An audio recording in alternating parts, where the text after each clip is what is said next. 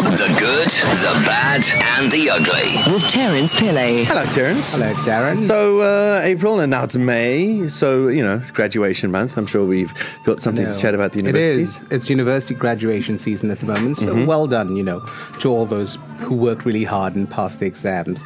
I have to say, the good part of the segment today is that I recently read a heartwarming story about a young guy from UKZN who took his grandmother along with him to his graduation. Oh, nice. And when they called him up to the stage, he took her with him and put the gown on her and put the cap, and they capped her.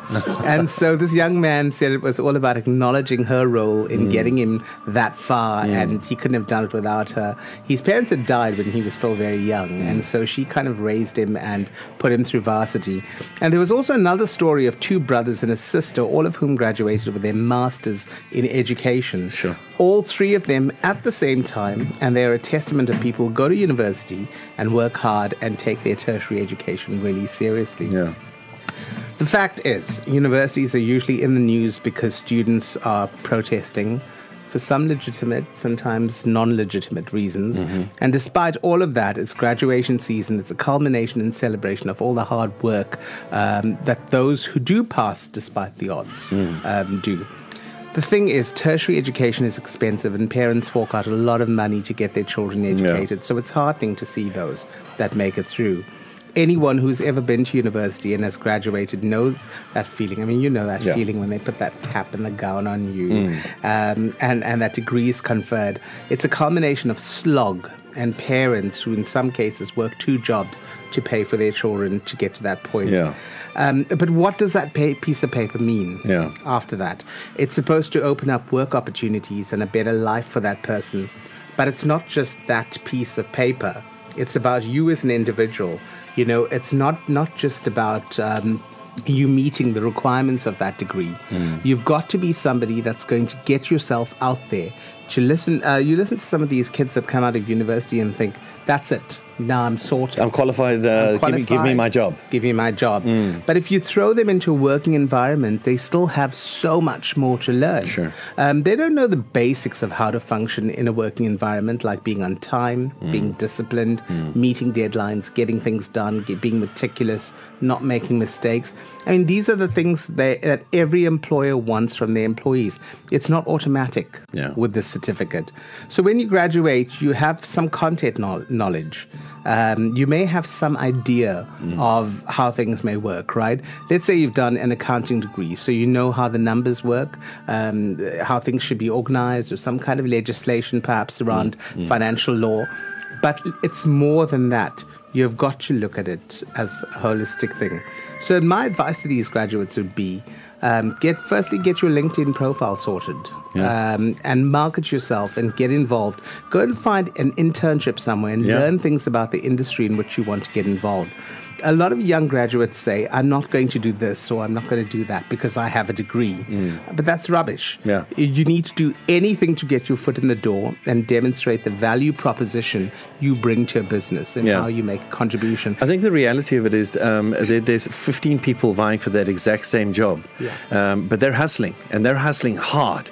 And you need to hustle just as much, and you might get lucky because you have a degree or diploma behind you. Yeah, 100%. But you're quite right. So there are 15 people all vying for that job, but there are 15 people with degrees vying for that job as well. So that makes it all the more difficult. And coming up, I'll tell you what some of the things that you can do to get your foot in the door. 100%.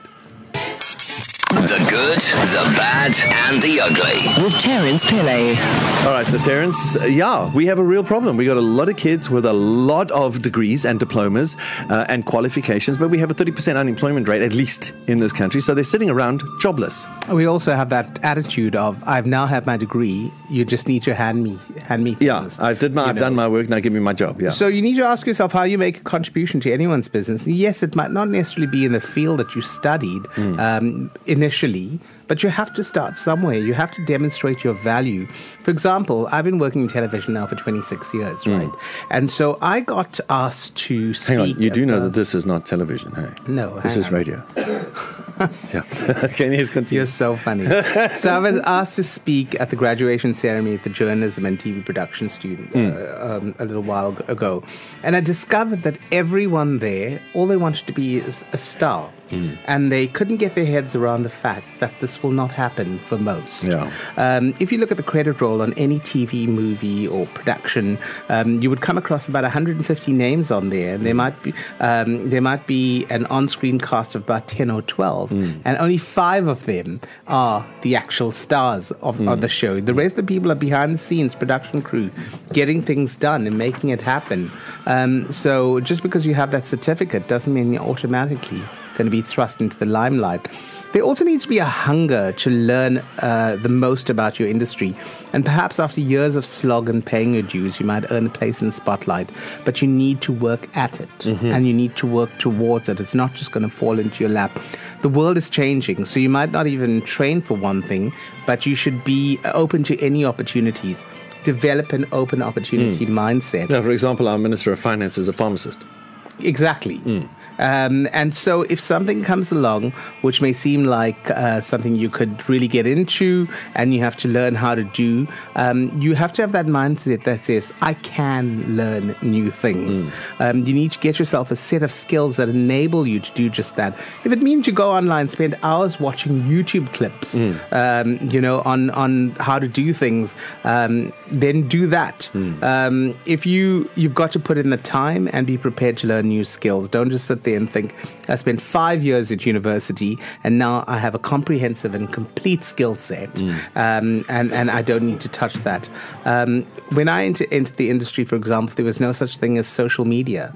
I had to learn that as I went along. So as it became something relevant to my industry, I learned about that. And what I did was I made sure that I learned everything. I was not just content to be in front of a camera.